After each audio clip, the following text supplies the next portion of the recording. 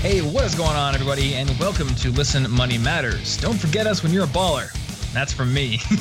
My name is Thomas, and I'm here, as always, with my good friend Andrew. Andrew, how are you, and what are you drinking? I feel like that's just very Thomas-like. Thomas quoting himself. Hey, I didn't put that quote from me. No, actually, someone submitted it. Somebody send us my own quote. Yeah. Dude, I am drinking... I think it's a good quote. It's awesome. You're a very quotable person. I am drinking Imperial Donut Break, and on the side it says glazed, and it is good. Ooh. It is dark as night. You've slipped into the downers. I'm drinking coffee, so still in the ups. And a big bottle of water. Gotta have it. Anyway, I guess the quote this week, catchphrase, is from me. That's nice. Thanks for participating, Thomas. Yeah. Thanks for letting me quote myself. I'm okay with that. Anyway, if you guys have catchphrases you want us to say at the top of the show, or you have some embarrassing song lyrics for Andrew to sing, listenmoneymatters@gmail.com, or our Twitter handle @moneymattersman is where you can submit those catchphrases to get them read on the show. So go ahead and do that. We need your catchphrases. Apparently, we are scraping the bottom of the barrel and using quotes from us at this point.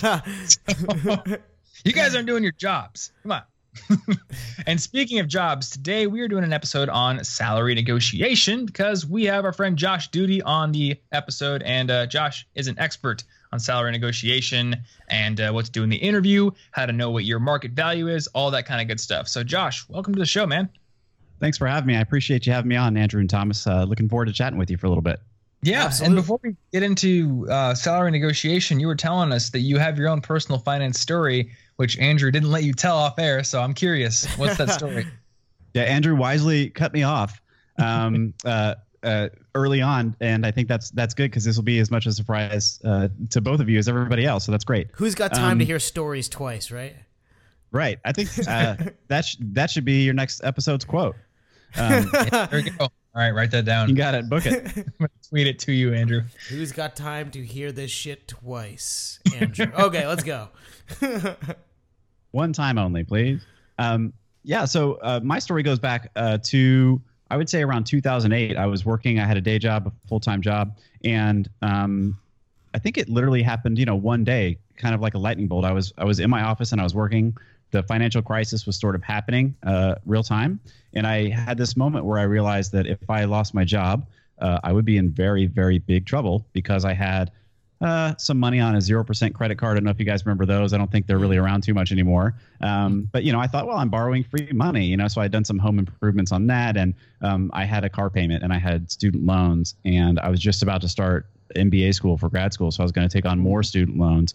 And that was a moment where I realized, well, the way that I'm budgeting my money needs to change, and the way that I'm spending my money and the way that I'm saving my money needs to change, because the thing that bothered me most was not that I would be in trouble if I lost my job, but that I had to have my job to stay out of trouble.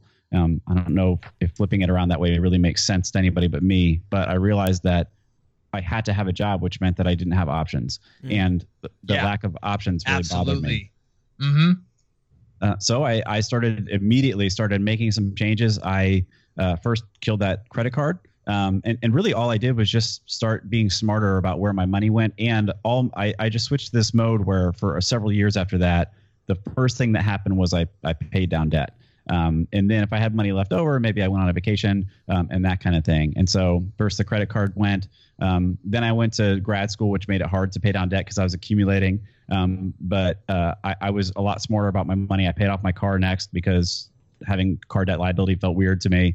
And then over the next several years, I just paid down debt while my income continued to rise once I earned my MBA and all that good stuff. And so then I flipped it to where I said, well, all my debt is gone except for my mortgage, which I had refinanced at like 3% is what it's at or something. And I made a conscious decision that I'd rather have liquid money than pay down a 3% obligation. That just wasn't costing me that much money. And then I just started saving like crazy. And I did that for only about 15 months. But because my cost of living was so low and because my income had risen and because my costs in general had dropped, I was able to save up enough money in about 15 months to quit my day job and do what I'm doing now with about an 18-month runway in the bank. And so, Nice. so that's how I got here to be talking to you guys today. That story is really what leads to where we are right now, where I'm actually building a business and able to focus full time on a business instead of having to show up at work every day just to make sure that I can service all my debt and not get canned and build someone else's business. Yeah, that's a big driver for me too. Is I've said out loud several times, like I'm tired of making other people rich, and that's I understand that for a lot of people. That's Which fine. reminds me, thank you for coming on the show. This is doing really good for me. Well, I think it depends on who you are, right? Like my first job out of college, I worked for a big Department of Defense contractor, and there were a lot of people there who were just lifers. They were going to be there for 25 or 30 years or whatever until they could quit and they could get their pension after they retired. And they had really good lives. They worked, 8 to 5, but actually they were flexing every other Friday. So they worked, 9 days every 2 weeks. They had no responsibilities on the weekends or at night. Nobody expected them to be in the office at 6 a.m. They had really good lives, and they were really happy with them. And I think that's fantastic for them. But for me, that's not the way that I want to live my life. And I'd rather try and make my own way. And so that was where I kind of had that moment in 2008 where I said, if I want that to happen, I've got to make some changes with the way that I'm managing money and thinking about personal finance. Yeah, absolutely. Some people are totally fine with trading a fixed amount of hours for a fixed amount of dollars. And, I don't really fault them for that if they like that. But I think you and I are very similar, Josh. And I think you too, Andrew. Every thank you. Ounce of effort that I expend should create momentum that is self-sustaining in some way. Anytime I do work where I know that I am trading a fixed amount of work for a fixed amount of return, I hate that kind of work. So that's why I do what I do. It seems like that's what you're doing. And I think that's like the hallmark of an entrepreneur. Create something that becomes bigger than yourself after you put in some effort. Something durable. Yeah, I like the way that you phrase that. I mean, that's what I'm trying to do now is not just build a thing, but build a thing that will let me build other things or that will allow me to build other things while this thing helps me pay my bills or something like that, right? I want to build something durable that I own, and that's pretty key for me. I'm finding that just the ownership of it is pretty important, even if I'm sacrificing in the short term, that nice sweet day job income. Speaking of which, you have a book called Fearless Salary Negotiation, which I believe you meant as an oxymoron, right? Because that seems like a pretty fearful thing. Like, what's up with that? Yeah, I wanted to get right out in front of it on the cover, right? So I think that's something that everybody's thinking is, when you start talking to people about salary negotiation, and my inbox is full of confirmation of this, what I'm about to say, but people are terrified of it. And so I wanted to get right out and say, look, you don't have to be afraid of it. It's not something you have to be afraid of, especially because of the way that I approach it, which is I come from an engineering background. So a way that I overcome fear a lot of times is to say, well, let me forget about the thing I'm fearful of. Is there just a process that I can follow to accomplish that thing or to do that activity that I'm afraid of? And so that's where I was coming from with the cover is I know that people are afraid of this.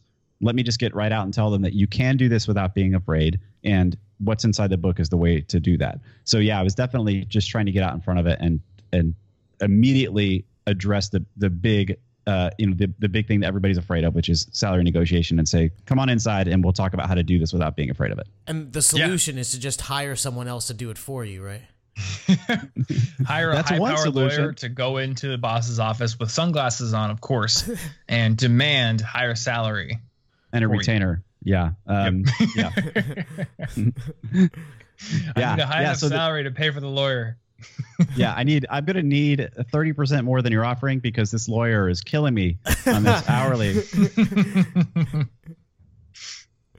Seriously though, I totally get the fear aspect because when I was in college, I had all the part-time jobs, and there was always this feeling that like if you went and asked for more money, it's like the Oliver Twist, like asking for more thing.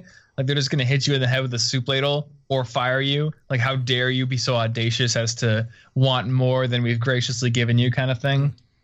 But yeah, as somebody who now pays people, I've realized that like that is the furthest thing from the truth. I mean, unless I was employing somebody who was bad at their job, I'm never going to be offended if they ask for more money. I'll just be like, oh, what's your case for wanting more money? And if it doesn't work, I'm going to be like, well, it doesn't work. But if it does, bam, there you go. Right. I think you just articulated it pretty well, which is, as flipping it around from the hiring person side or the manager side to the employee side, or the candidate side if you're trying to get a job, the first thing that you need to do is understand what you want to ask for, but then also realize that you need to demonstrate the value that you're going to bring to justify your ask. So if you can ask for significantly more money if you can also come right in behind that and say, and here's why. Reasons A, B, and C. It really helps when you're asking for a raise at work if you can actually demonstrate, the monetary value of some activities that you're doing that were unanticipated when your salary was set. So I think, going back to you mentioning paying people to do work, when you agree to pay somebody to do work, you have some idea in mind what they're supposed to do for that pay, like what you're agreeing to pay them for. And so people think that, being in a job for a long time is a reason to get more money. But if you're still doing exactly the same stuff that you were hired to do, that's really hard to justify from a cost perspective at a company. Yeah, right? exactly. And so you want the things that are unanticipated, that you didn't anticipate when you started, and you're saying, here's the things that I'm doing now. Here's the value of those things that wasn't anticipated. Can we talk about compensating you more for those things? Josh, how much is appropriate though? Because, for example, there are a lot of people who get the wage they get because it's difficult to find and hire those people, maybe because their skills are really niched down or took a long time to build up. Is it appropriate to go to your boss and like, I think I should get a raise because if you lost me, it would be really challenging to find someone to replace me? Or is that like really arrogant and, I feel like you would need a less openly hostile reason. Otherwise, you kind of look like you're. I would never want to go into a negotiation situation with like a blatant, like, I have you by the balls kind of tactic. Like, I would want to communicate, here's how you're going to benefit from paying me more, not here's how you're going to remain the same by paying me more. Because that just sounds like mafia kind of extortion. I like the way that you phrase that, actually. And I think, to be honest, I think this is a very sort of stylistic thing. So I've got a certain style to my negotiation coaching and to what I write about that you'll see, which is I like to describe it as a collaboration, not a confrontation. Mm-hmm. So I see it as, yes, you could. I think you probably could often get a pretty large raise by using, exactly the tactic that Andrew just described. I think that could work for you. Unfortunately, I also think that the next day, you're going to have to go talk to your boss again about that report that's due before lunch, or about the meeting that you have next week, or about the person you want to hire. And that conversation is going to be a little bit awkward if you just went in yesterday and, like you said, sort of used like a heavy mafia tactic to extort more money. So I do think it could work. So I will not say that won't work, but I will say that I like my way better in that you're collaborating, saying, let's work together here to understand that I am adding more value to the company. Here's how I think I'm adding value. And here's the compensation that I think I deserve for adding that value. Can you give some specific examples? Like, what you might say for a particular role, just to help us visualize. Like, you hired me to throw rocks at your neighbor's house. I've also been putting dog poop on his porch, which is making me even more mad, right? You should pay me more for that.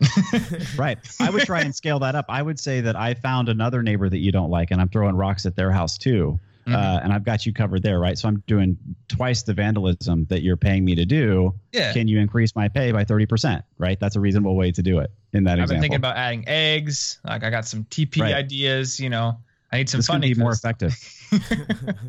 So I think that's a good question. I like you asking for a specific example. So I'll pick project management because I used to work as a project manager. It'll be easier for me to formulate on the fly here. Cool. I've also written an article specifically for software developers that has some good examples, but I can't recall them as easily.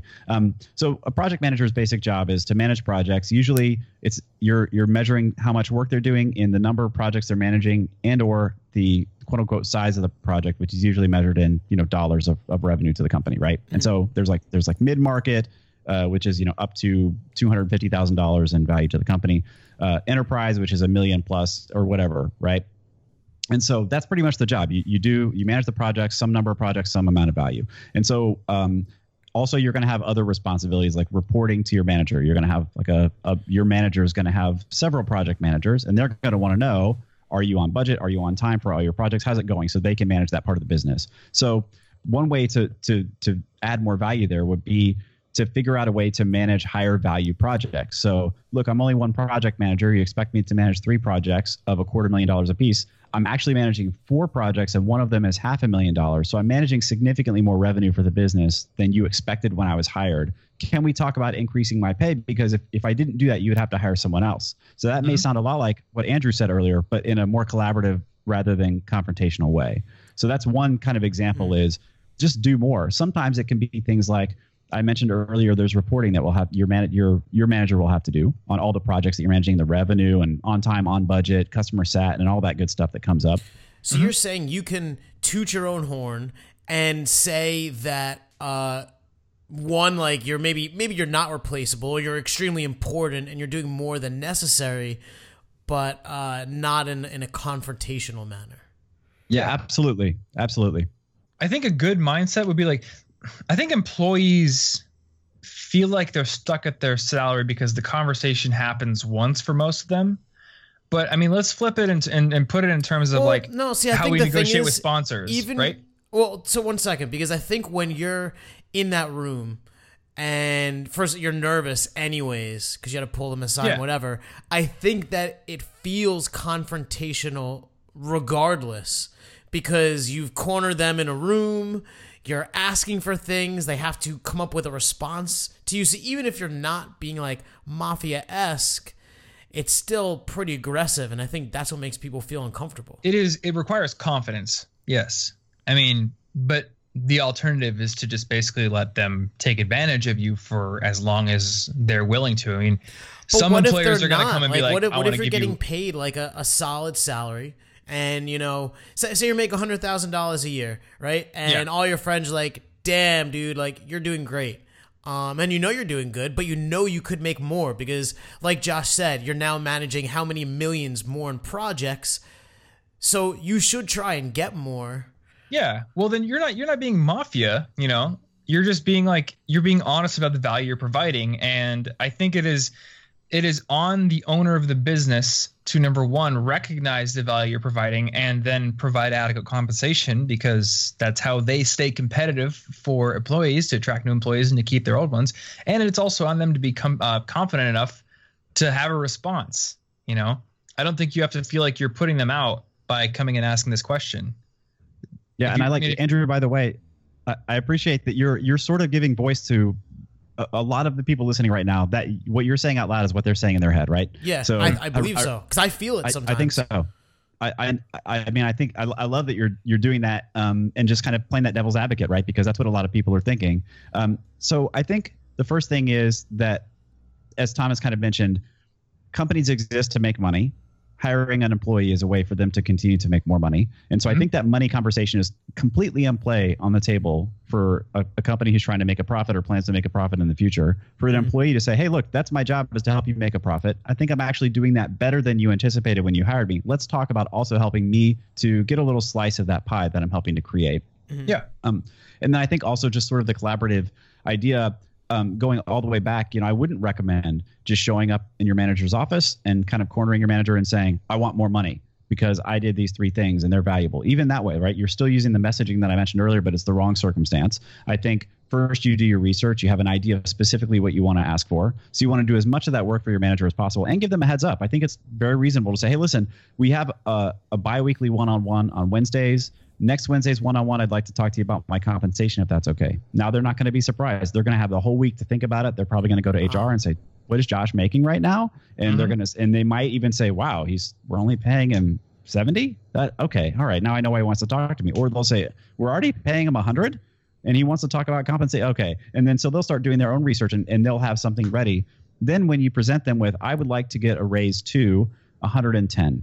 And here are the reasons that I think I'm worth 110. Reason with, you know, value attached to them. What can we do to make this happen? Then your manager can respond in a way that is always pretty much going to be one of 3 things, which is they're going to say, you're right. We're going to raise your salary to 110. That's the dream outcome, right? The second one is more likely, which is, well, we can't do that right now, but we can do it later. And then, of course, you can respond to the wait answer by saying, great, what specifically do I need to do to justify a salary of 110? And how long do you think it will take me to do that? So now we can put together a goal plan for me and say, well, if I hit these milestones in the next 6 months, my salary goes to 110.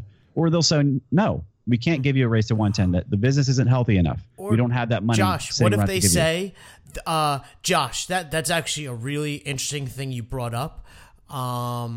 Let me go ask my manager so-and-so, and we'll see what happens. Like, and then you just wait for I think you have to keep weeks, following up. Well, I thank you, Thomas. But I guess like I think that's obvious. But what I'm trying to get at is maybe, like Josh was saying before, putting a framework in place, because if you asked him on Monday, I think we would all agree it's inappropriate to ask him on Tuesday what his boss said and whatever, and do you need to follow up after that? And so like what works, what's appropriate? I love this question because you just, without knowing it, you just teed me up 100% for describing, I think, what makes my approach to this unique. Yeah. So it's like you're throwing me softballs without even knowing. So it's the practice. answer is it's practice. It's practice. You could see it coming before I could see you see it coming. So the answer is that when you do everything that I described is part of kind of a bigger framework where you're doing research ahead of time. And so I mentioned really two things that I'll turn into three right now. One of them is you have an idea in mind specifically what you're going to ask for, right? Mm-hmm. And so behind that, kind of implied there, which we didn't talk about, is market value research. So you should spend time and figure out what is the value of the work that I'm doing in the industry, at this company, if I can figure out, in this region, right? And so you're not just asking for a random number. You're asking for a number that's informed by research that you've done. So at least you're standing on solid ground. The second thing is your accomplishments. I've talked about those, which is the stuff that you've done and what the value is that's attached to it. And the third one is what I call accolades, which is essentially, it would be called social proof in the marketing world, but it's, evidence that other people have noticed the work that you're doing and the value that you're adding, just in case your manager is too busy to see it, which, to be honest with you, if you're really good at your job, there's a very good chance your manager is not aware how good you are at your job, because they don't have to ever think about you. They're putting out fires that other people are setting and not your fires. So they're not even aware of how good you are at your job. So the accolades help because you can say, back to the project manager example, well, here are 3 enterprise clients and their feedback they gave me in the last year on the projects that I managed for them. They say I'm amazing. And so now your manager says, okay, well, other people have noticed this. So you put all that into an email template that I use, which articulates exactly what you're asking for, why you're asking for it, and makes your case. So your first follow-up after you have that verbal conversation is to follow up that day with the email template. And the reason is exactly what you said, which is your manager will probably have to go to finance or somebody else and ask for approval or figure out what's the pay range that Josh is in and how much can we bump him up? Does he have to get a promotion? All that conversation has to happen. It will be a lot more efficient and better for you if you give your case in writing that your manager can then circulate behind the scenes, as opposed to your manager trying to, summarize a verbal conversation that they had with you and maybe, kick off the highlights and forget the accolades and good things like that. I love the email template piece and the follow-up, because then they could review it. They could easily just send that over without thought. Yep. So you did this, and let's say like that day or the next day, your boss asks his boss because he cares about you, he agrees with you, or just wants to see what's possible. He did like the right thing, but the day after that, he woke up, he had an argument with his wife, he has his own responsibilities at work, blah, blah, blah. Surprise, surprise, you're not at the forefront of his mind at all times. So when's the next like light touch? Or is it not a light touch? Well, I think light touch is fine. I mean, I think you kind of intuitively will know when it's time to go a little heavier than a light touch and to kind of say, look, I'm serious about this request. But at first, it could take a little while. That's why you're putting the email template that I suggested together, because you're expecting that your manager has to do some heavy lifting to make this happen. It's very unlikely that there's just a money tree out back and he's going to peel some hundreds off and hand them to you. And so I think a week is a reasonable interval. If you do have regular one-on-ones, then the next one-on-one you can say, hey, listen, we talked last time. I followed up with an email. Did you have a chance to talk to finance or whoever about it? And what did they say? And you can kind of push that along. And if you find that you continue to get the cold shoulder, if you do not get a response from your manager, then I take that as either a wait or a no. And you have to start evaluating what your other options are. If your manager simply is not going to cooperate and try and help you get a raise, you can try and level jump. So you can go find his manager or her manager and talk to them. Or you can start kind of accepting the fact that it sure looks like nobody's really eager to give me the raise that I asked for. So either I've asked for something that's unreasonable, in which case your manager should have given you some indication of that when you spoke, or it's just not going to happen, right? So there is no magic bullet for getting raises. Like, if there may not be money there, the money could be really suffering. Maybe they're prepping for an exit, which means they're trying to get margins up and they can't afford to give anybody a raise for the next 6 months. And so it might be time to go look for other opportunities if your manager won't even talk to you about it. I think the thing is when you start this and you go and ask your manager, you've put like this process in motion, right? And then like you said, the best outcome is, but a split second later, they're like, absolutely, and we'll give you twice as much, and like you're and a free car. Like, but what's more likely is you put this in motion, and you could get a soft no, you could get a hard no, and then the question is, what's the appropriate action for you? Like, do you have to leave your job? Do you eat it and are now you're like this sucker who just will, not stand up for themselves? Like how do you kind of go forward after a no? Right. I think, first of all, I can't say this 100% certainly, but I think it'd be pretty rare that you simply just would not get a response from your manager. I think and the reason is, think about yourself in that situation. How long could you evade an employee who you talk to frequently, even if it's in Slack or on Skype or in your office once a week, once every 2 weeks? How long could you evade that person? Really? Yeah. It would be really hard. And there are people, I'm sure, who are the personality type who could do this all day, but I think it'd be pretty rare. So usually you will have gotten some kind of answer, even if it's like, we can't do that right now, talk to me later.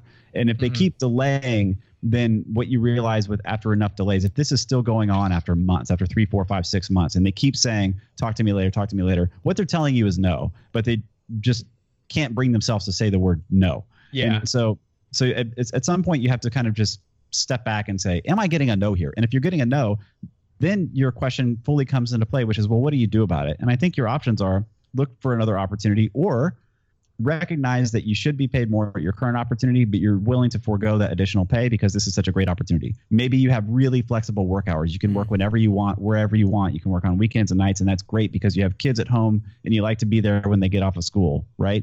And you can't find that anywhere else. And so you're going to take, a 20% cut on your pay for a better quality of life, which is a very rational and reasonable thing to do. I don't advocate that people just go chasing all the dollars everywhere. Right. Or you decide, I need to look somewhere else. I'm not being compensated fairly.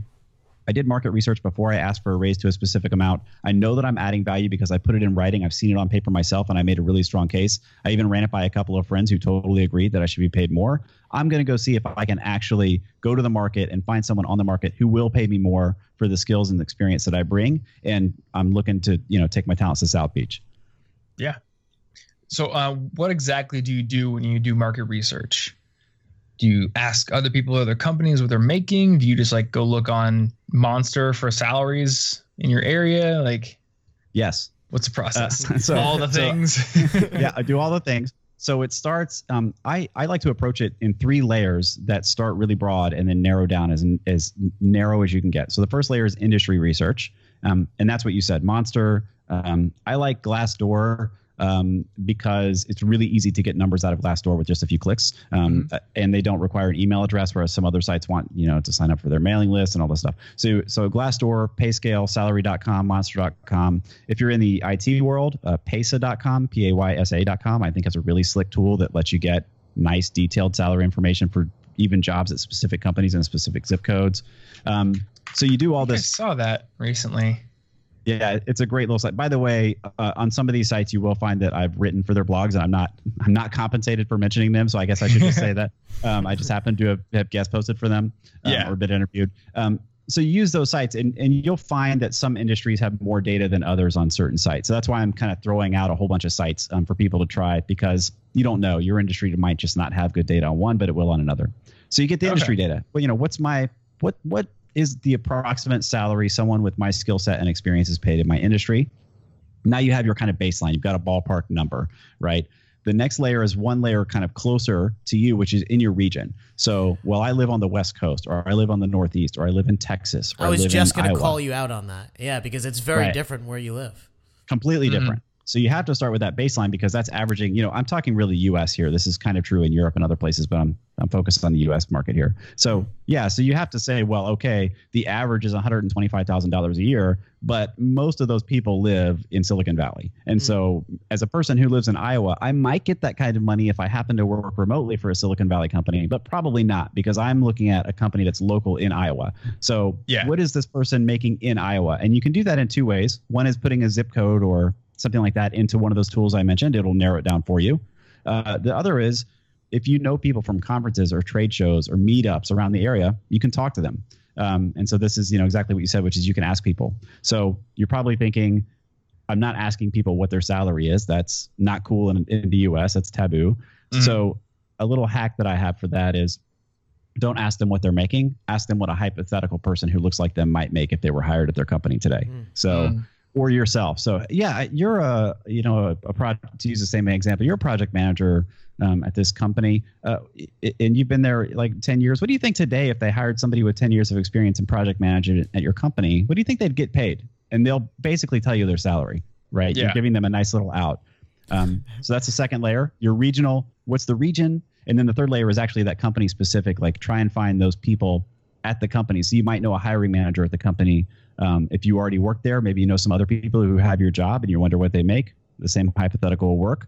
If you know a hiring manager and you're trying to get hired there, you could just ask them, do you know about what the ballpark is for this role? What's the range? And so you're just getting more and more information and dialing in that number for your market value estimate. So to now, go when you're I want to go a bit deeper on that real quick because it's likely that you're part of a team and it's likely that you're doing things that other people on the team are also doing. So in the perfect world, you'd all be making the exact same salary because you're all doing the same thing, but that's never the case. And your employer says, don't ever tell anyone your salary because it's highly confidential, which makes a ton of sense for the company because if you all colluded, you'd all make more money. At my job, I'm like that guy that like basically like forces everyone to kind of like discuss these things because I'm like out there. But how could you, or do you even think it's a good idea to foster something amongst your team to share this information? I don't even think it has to be fostered. Every job that I've ever worked at, if we're not explicitly sharing salary information, everybody pretty much knows, right? And it's partially because you have these kind of hypotheticals and you'll hear like, maybe, Frank won't tell you his salary, but, Janet will tell you that she happens to know what Frank's salary is because he was hired right when she was hired. And she knows that everybody that was hired on that day doing that job made the same money, So it sort of just bubbles up. I mean, I would say it's nearly impossible for a company to really enforce the idea that like nobody's going to talk about salaries around here. Nobody will know the salaries, right? It's just not going to happen. So I don't know if you have to foster it, but I wouldn't shy away from it. If there's somebody who clearly is not comfortable talking about that, just don't include them and only talk to the people who are comfortable. I understand someone who may not want to talk about their salary or others. I think most people pretty much want to know if they're aligned with everybody else. And so they're willing to kind of contribute knowing I got to play this game or I'm not going to get information back from other people. Is it a valid reason for me to go to my manager and be like, look, Josh is making 120 and I'm only making 110. Insert really good follow-up statement. I think you could do that, but I would say I bet you could have the same conversation without outing Josh. Because you're basically then throwing him under the bus, is what you're saying. Yeah, okay. I think I think it could work, but I bet you could have the same conversation. So I think it's very important when you have information to protect it. So really quick sidebar: I played poker for a very long time, about 10 years. Never technically professionally, but pretty close to a professional level. I wrote a book on it. And one of the things that you learn in poker is information is the most valuable resource in that game above all else. And it's true in your career too, especially as a person. You've got very little information that the company doesn't have. So if you think about the company knows what everybody in the department is making. The company knows what everybody in the world who has that position is making. They know how badly they need to hire people, how much productivity they have. They know what their market, they know all this stuff. All you know is pretty much what you make, right? And so you should protect that information. So anyway, I think that it's, even if you know what somebody else is making, that's information that you should protect, not tell them that you have. You don't want them to know how you figured out that the magic number is 120. You just want them to know that you're worth 120, and here are the reasons that you're worth 120, and let's talk about getting me that raise. Now, when you go into the negotiation process, are you saying I'm worth 120, or do you go in with a range in your head and say something like, maybe the range in your head is 110 to 130? Wouldn't you want to ask for 130? Or would you give no number because at all? Then, well, I mean, I feel like if you go on the higher end of what's reasonable, you might get that higher end. But even if you don't, then you can make a concession and be like, all right, well, what about like 110, which is still within the range that I think I should be paid? Then they're more likely to at least give you something, right? So there are two situations here. I'll say first, neither of my answers will include a range, and that's because I tend to generally advise people, think about what you would do if somebody came to you and said, I'll work for either somewhere between $10 and $20 an hour. You're probably going to offer 10. Yeah. I was saying, don't communicate the range, but you probably have a range in your head. In your head, you sure. You want to communicate the highest end of that range, because if you get it, then you're within your range, but you get the highest end, right? But then if they say no, you can still, you're likely to get a concession that's still within that range. I think that's rather totally than reasonable. Saying if you start at the low end of your range, then they're going to concede you down to beneath your range, right? I think so. Yeah, I think that's fine. I call it your minimum acceptable salary, which is not necessarily a range, but it's going to look like a range when you say, well, here's my minimum, but here's what I'm counter offering with. Okay. There are kind of two situations here. One of them is we've been talking almost exclusively about going to your manager and asking for a raise at a job that you already have. And then there's a whole different area, which is negotiating a salary when you change companies. Right. And so I think that in the former case, when you're at a company and you're asking for a raise, I think it really helps to ask for a specific amount, because it one shows that you've done research on it. And two, again, when you're in the company, you want to make this as easy on your manager as possible. You want to give them something to rubber stamp if they're ready to rubber stamp. And so if you go to them and say, hey, I'd like a raise, how much do you think I should be given a raise for? Now they have to stop and think, well, I don't know. I mean, because your manager doesn't know what the market value is. You do. If you did the research, they have no idea. They're not doing market research on your job, right? They're running TPS reports or whatever they do. And doing it on their own job. And they would probably give you less than you would want. Like, I remember I pay a freelance writer, and for a long time I was paying him like $60 an article. If he would have been like, hey, can I get more? I'd probably be like, sure, I'll pay you $100 an article. And in my mind, that would be a good raise. But what he did is like, hey, I've been writing for you for a while, and this is like a good market rate for an experienced freelance writer. Will you pay that? And I was like, yes. And that ends up being like $150 an article. So because he was able to come in with a number and he's able to sell me on that number, then he ended up making way more. And I'm still happy with it because I was given a good justification for why you should get that number. But I wouldn't have made that justification myself because I'm not a professional freelance writer who knows the market. You just gave a great example that sort of encapsulates the entire process that we've been talking about, right? Like that freelance writer did a great job there of saying, here's what I would like, here's why I would like it, here's some research that backs up my ask. So that's great. I think having that number just makes it easier for you just to say yes. On the other side, when you're changing companies, I do not think that you should be the first person to say the number. And this is something even just yesterday I had an interview published on Glassdoor.com. And of course, I went straight to the comments, and everybody in the comments, not everybody, but a lot of the people in the comments were saying, I don't like this advice about not telling them what your salary requirements are. Just tell them your salary requirements. And I advocate that you don't tell them current and desired salary when you're changing companies because of the information asymmetry that I mentioned earlier, which is you just don't have any idea what they are willing to pay somebody like you. And you can't find that out if you tell them what you would like to be paid because they don't have any reason to tell you.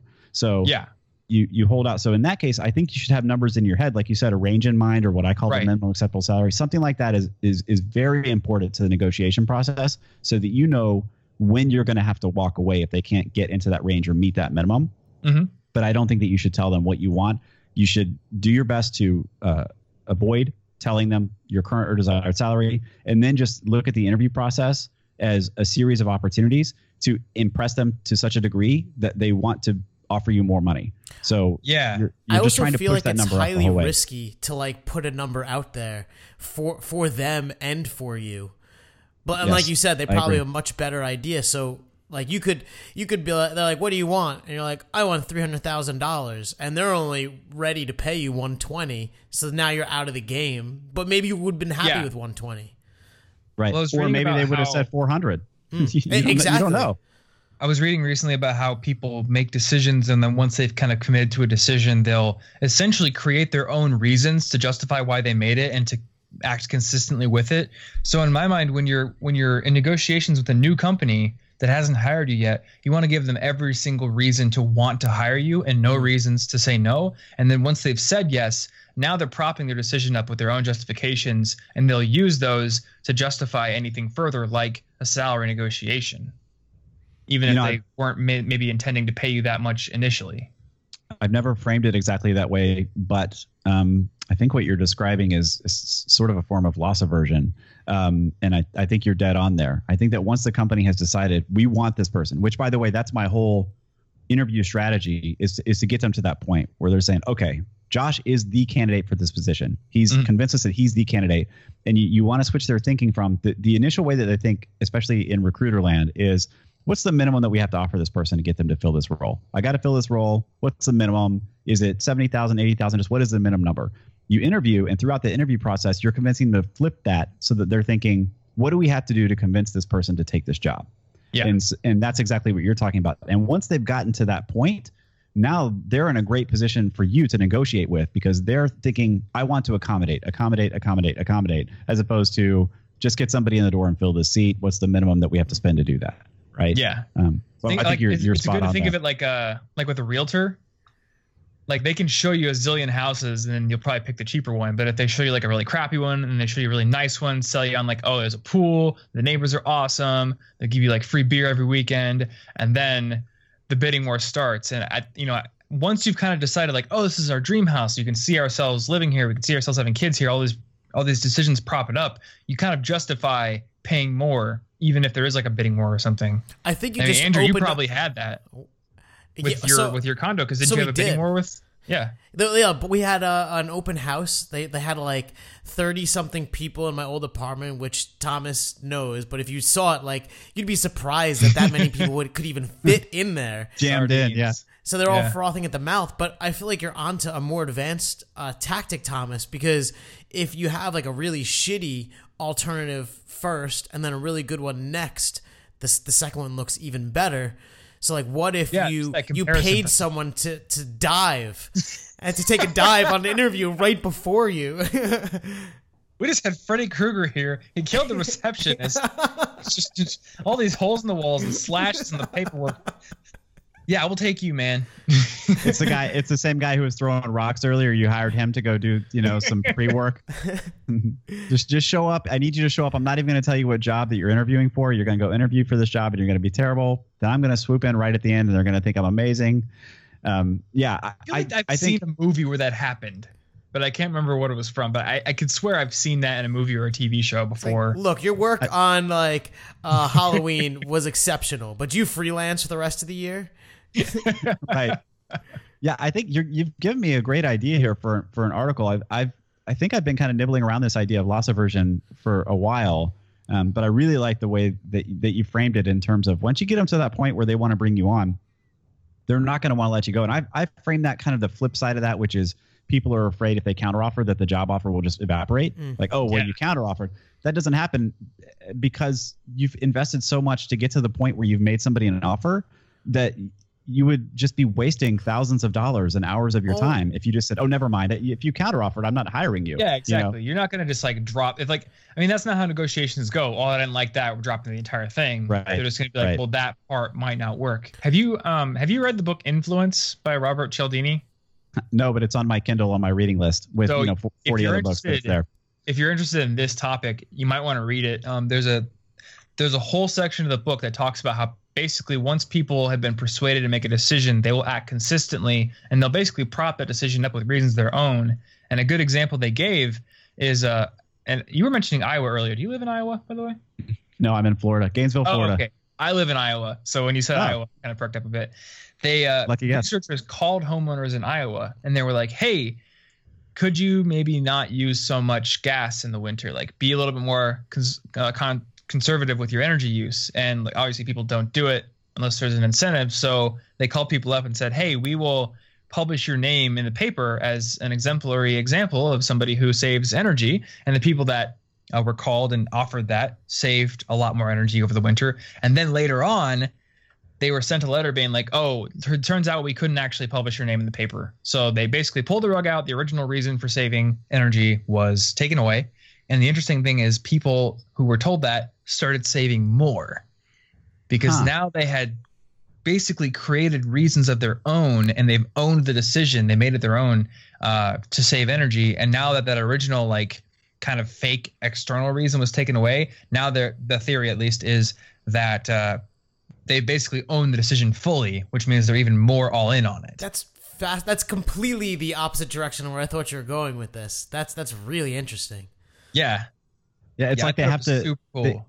they do like an ex post explanation of why they were saving energy. Since they're not in the paper, they have to have some reason to justify why they spent 6 months saving energy. And they say, well, it must have been just because I like to save energy and I want to save the world or whatever. So they just keep doing it themselves as conscious people who want to save energy. I just love that on that role. The scientist running that experiment was just like a real dick. Right. Like only a real asshole. Yeah. Like I'm gonna put you in the paper. It's not even that great, and he took that away from them. Right. Yeah, he wasn't going to write him a check for $1 million. It was just you're going to get your name in the paper, and they didn't even get that. Nice. That was the point of the experiment, was to see what happens when that original thing is pulled out. They also talked about how, like in the Korean War, the Chinese communists would get American POWs, and they would like have them write essays that were like basically pro-communist, and they would offer up rewards, but they were always really tiny rewards because they wanted to kind of instill that psychological like, you made the decision for your own reasons kind of thing. So there wasn't like an excuse of, oh, they offered me the ability to go home or something. It was just like, no, they gave me a cigarette. And that was it. So start to think like, maybe I have my own reasons for writing that. It is in writing. I made it, so that kind of thing. So for a job negotiation situation, like once you've given the company every reason to decide they want you, those reasons will justify anything that is maybe a challenge to that, such as you wanting to be paid a little more than they were originally intending. Right. And really what you're trying to do is my whole salary negotiation strategy is really built around the idea that you don't know what their range is that they're willing to pay you. And so through just a series of interviews and negotiation steps, you can more or less find out. And one of the first one is, impressing them continuously throughout the interview. So now you've convinced them to offer you something at the high end of the range they're willing to pay. So good. That's step one. Right. You didn't give them a number to key off of to start. So that's step two. And then once they make the offer, then you can counteroffer and use what you just mentioned as leverage, which is, well, they've got you this close now. They want to close the deal. So they're going to try to accommodate your counteroffer in good faith, which means they're going to go a little bit higher. And now you should be pretty close to bumping up against the top end of what they're willing to pay you, which is your whole goal, right? Hopefully hit the top number or pretty close to it. And would you agree that some companies actually don't 100% know what they would be willing to pay you? Because I think this would be applicable more for like smaller companies, but like I'll take myself as an example. At some point in the future, I want to hire a video editor, and I have like a rough idea in my head of what I would be willing to pay that person. But if I had somebody come in and they were like able to sell me on like, this is what I'm going to do for you, and you're going to make $10,000 extra a month because of what I can do. I want $5,000 a month. They'd be like, well, that's way beyond what I was initially willing to pay. But if that's what you can bring me, hell yeah, I'll pay you that, Yeah, I think you're right. I'm trying to think if I would say that they don't know. I think sometimes they don't know, but I will say there are a lot of, sort of back office conversations that happen when you counteroffer. I've been part of these conversations in my previous life as a manager where you say, well, they countered and that was definitely more than we were expecting to pay. Can we accommodate? And so a common way that this will happen is what they'll do is they'll come back and they'll say, oh, we didn't realize you were looking for that much. You were interviewing for a mid-level project manager role. The number that you pitched us is actually in the senior project manager role pay range. So we might be able to accommodate that, but we have to do some more paperwork and see if we can hire you as a senior project manager. And we think that you're qualified for that. Based on your resume and talking to you in the interviews, we think you're qualified for that. So let us just see if we can do it. We don't know, and we'll go find out. So the answer is they know how much they're willing to pay a senior project manager. What they didn't know is that they were interviewing a senior project manager. Yeah. And that's your job, is to kind of help them see that. So that's one example of how that can happen. I think also there's a lot more squishy version that you kind of described, which is they kind of huddle up and say, well, we offered them 100. we really like this candidate. I don't know how long it's going to be before we get another candidate that looks this good on paper and is this great for our team and has this kind of fit. So, let's go up. We'll just go 110 and see if they'll take it. I see this. And there's the loss aversion. Right. We don't want to lose them. I don't know if I'm ever going to find a dream house like this with such proximity to a lake and good schools. They want $50,000 more than I was originally intending to pay. Screw it. Let's do it. Same kind of thing. I see this approach working.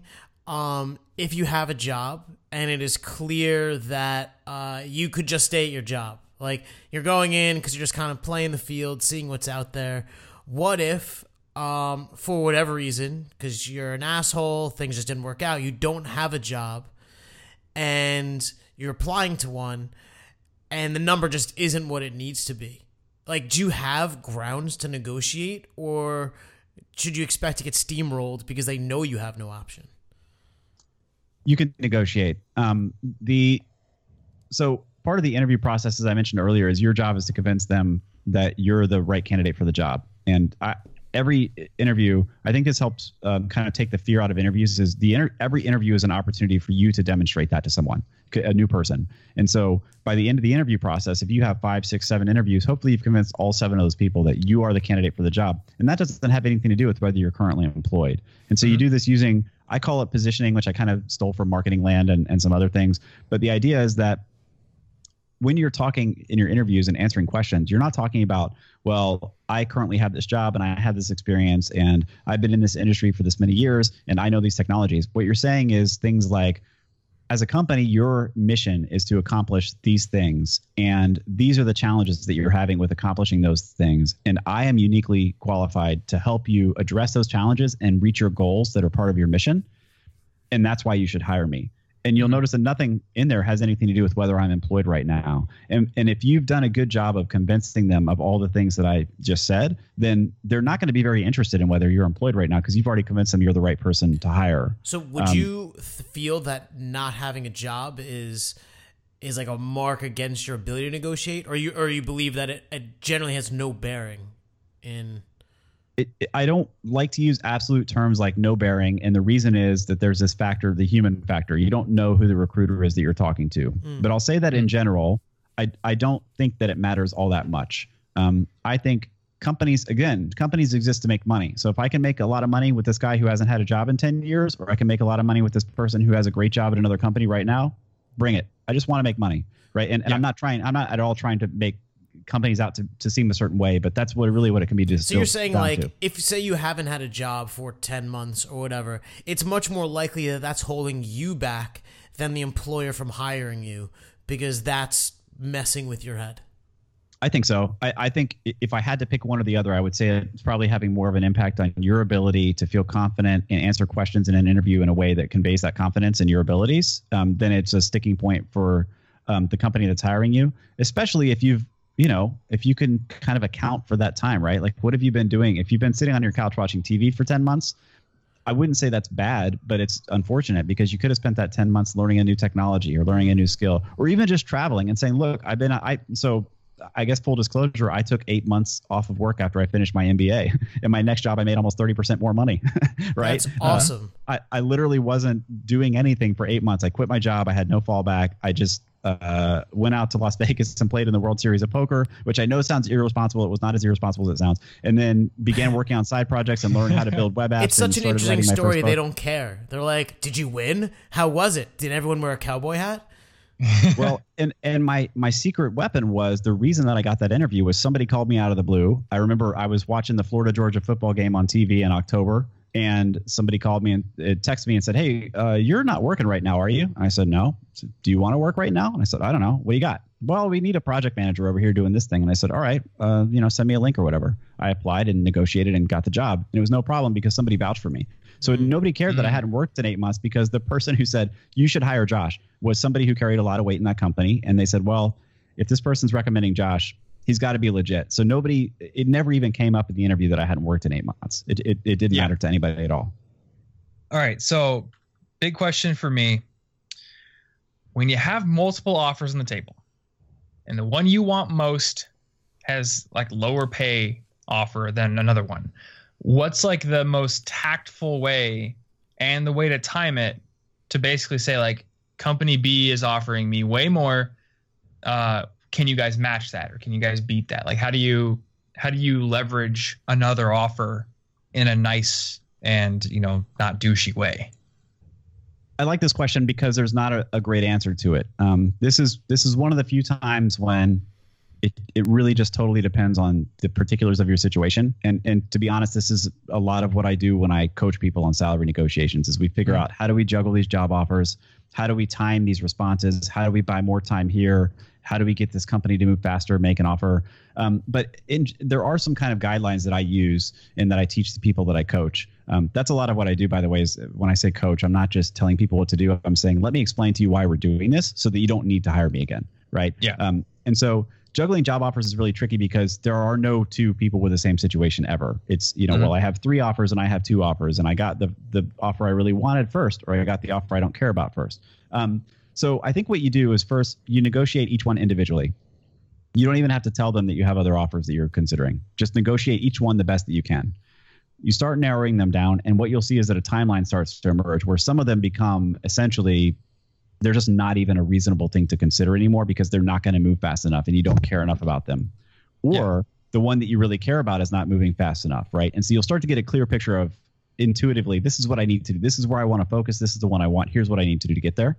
And so that's when I do think it's one of the few times that I think you should use another offer as leverage, but you're using it as a timing leverage. And so I have a counteroffer email template also for when you're changing jobs. So when you put that template together, it's a very similar kind of thing where you're making a case, you're stating your counteroffer, and you're sending it to them. There's a paragraph that's sort of optional where you would say, if you have another offer in hand, you might mention, by the way, I just got another offer from IBM and I'm seriously considering it. I just wanted to let you know that I'm talking to them as well, right? And you're not being a jerk about it. You're not saying, and I'm going to walk. You're letting them know, I've got another offer in hand. And that's a way you can expedite that second offer where you sent that letter, right? Because they're going to see that and say, oh, well, we better start getting serious here. Because there's almost always some slack in the process where they can tighten it up if they want, right? Like, we don't need that on-site interview. We don't have to do this other interview. We don't have to spend all this time.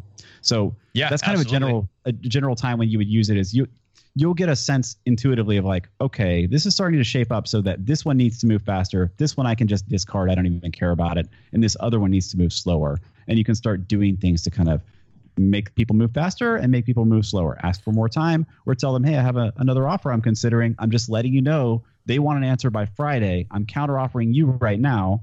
You should probably get back to me by Friday if you really want to play ball. What about consolation?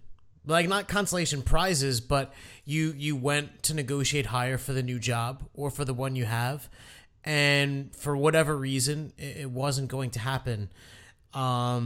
Is it weird or appropriate to be like, well, okay, fine, but I want an extra week's vacation or some other soft thing, so you could still push and maybe they can, you know, appease you and you'll get more, you know, but it's not money. Yeah. So this mostly applies, I guess it could apply when you're asking for a raise at your current job, but there's so much more sort of rigidity once you're in a company. It's just harder to move around. And this is why I really advocate that people negotiate hard when they're changing jobs and get the absolute best that they can. So I'll take your question in sort of the context of changing jobs in that I think you articulated it really well, which is I think you should start with base salary first. That's your first thing. And the reason is that you can pay your mortgage and your car payment with base salary, right? You can go on vacation with your base salary. You can also go on vacation with vacation time, which is really close to base salary, right? You can figure out the value of a week of vacation. You cannot go on vacation with a target bonus. I mean, you might once it's paid out, but you sure can't plan one ahead of time because who knows if your company is going to hit their metrics, right? So you start with base salary. And my general rule of thumb is that you should have your plan in mind for what you're trying to get in base salary, and then have 2 or 3 other things that you called soft things, which I think is a good term there, that you're also interested in working with it once you've maximized base salary. And what I mean by that is the rule of thumb for me is you make an ask. So you offer me $50,000. I counteroffer at $60,000. You don't come up to $60,000. You come up to $55,000 and meet me in the middle. And I say, great, I really appreciate you moving. I was hoping to get $60,000. You came up to $55,000. That's very generous of you. I appreciate it. If you could do $55,000 and an extra week of paid vacation every year, I'm on board, right? And so you're essentially taking the the not quite full yes that they give you. They're not saying yes, they're saying no, but we'll compromise here. And you say, great, well, your last answer was no, so I'm going to ask for something else, until you either get to a yes or you run through those 2 or 3 other things that you had. And you'll have max base salary, max vacation, max signing bonus, max relocation package at the end. Max everything. That's what you want to do. And if they say, yeah, so if you counter at 60 and they say, yeah, 60 sounds good, then you're done. Right. Yeah. I think that you should be countering at a number that if they say yes to that number, you're good to go. Mm-hmm. And so I don't recommend countering at a number like that and then expecting if they say, yeah, we'll give you 60, you go, great, thanks for 60. I also want another week of vacation. Because if you put yourself in that person's shoes, now you're wondering like, well, how long is this going to go on? Like, how many of these things does the guy have? Right. Yeah. That's another thing that they talk about in that book, Influence. Whereas like when people perceive that it's genuine and not you exploiting them, when they reject something you ask for and then you come back with a conciliatory offer, they're much more likely to basically give it to you, because it's almost like they feel like they're like they have to concede something because you did. It's like the social contract.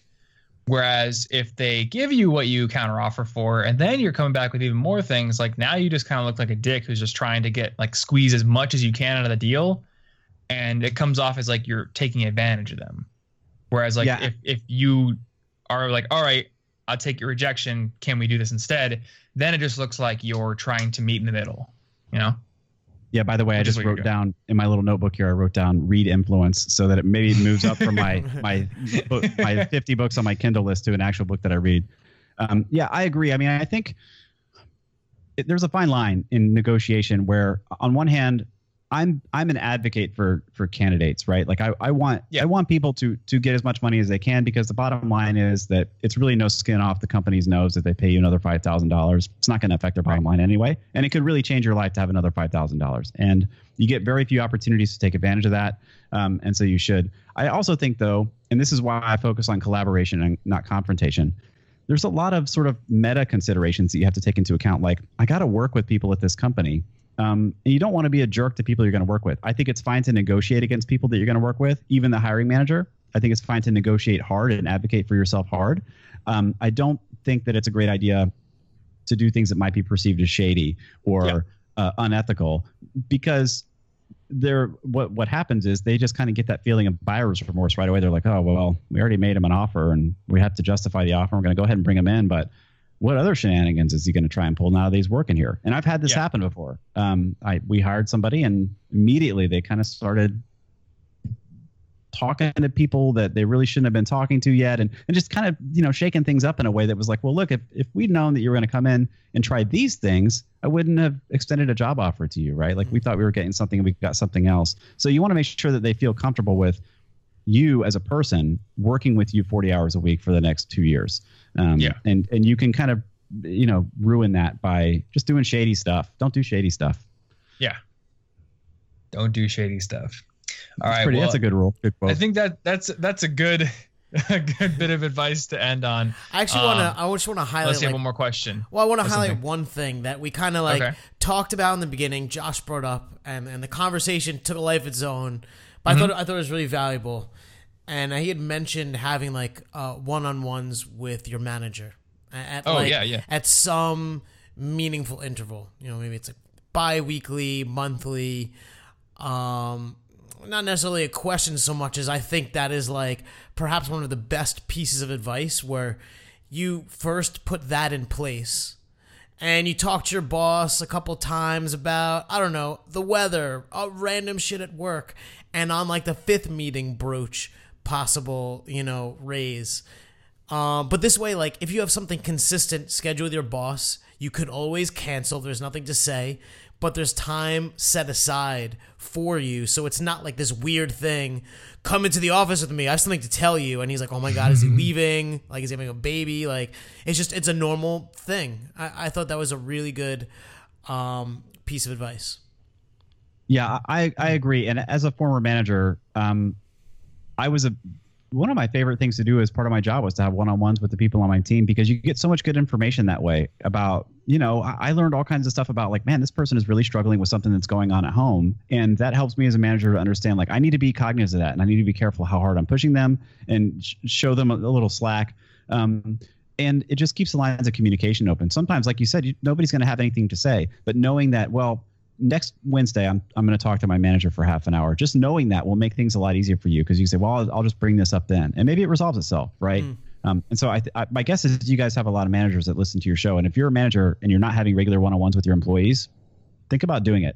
I think that should be one of your top priorities as a manager, is just giving your employees an opportunity to talk to you as a person and share their concerns, give you feedback, get your feedback, and then occasionally talk about salary or extra vacation time or something like that. And not even, although I do think it's a very good reason to just like hear what's going on, give them an outlet. But I think like everyone has like weird anxieties about their job or things they do, or they're insecure. Like last week, maybe did people think I'd not like worked hard enough or whatever? Like, and just kind of, you appreciate being able to tell that to your manager and have them be like, no, actually, like, you did a great job. Just keep doing what you're doing. Like, if you give that to your people, I think they will be much more loyal and tied to you than if like they have to like mull this stuff and let it like fester in their head. Yeah, I think you're dead on. I mean, I think it's a great practice to have regular one-on-ones. There's a lot of benefits to it, and I honestly can't think of a single drawback.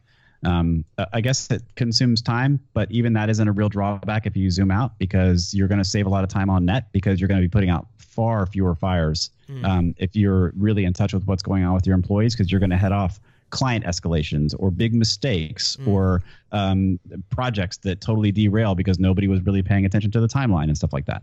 And they're all people. Brains break. Yep. They just don't always work well. So absolutely.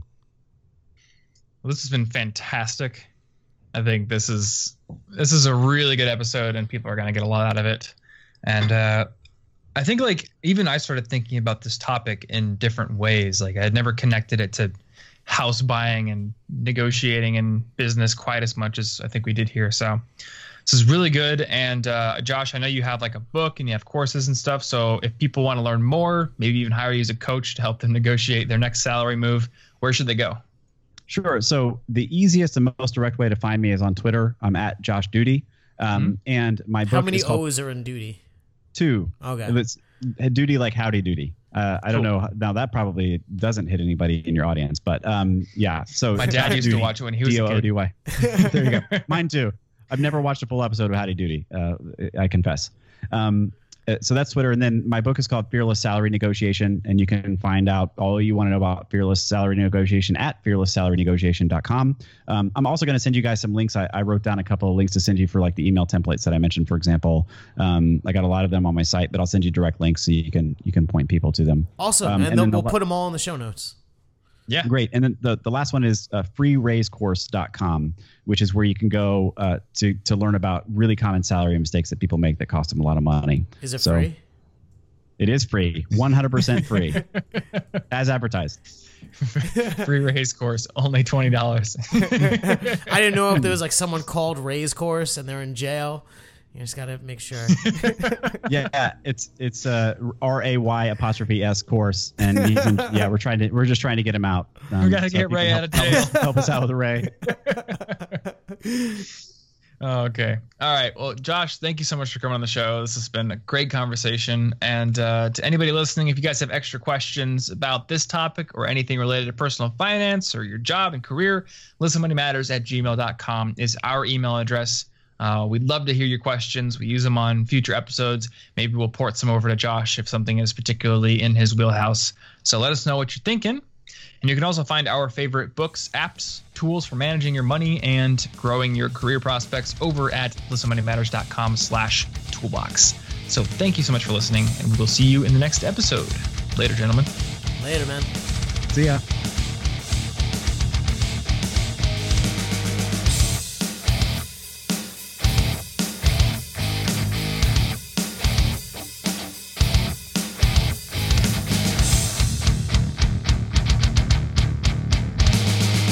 Please tell your friends about this show.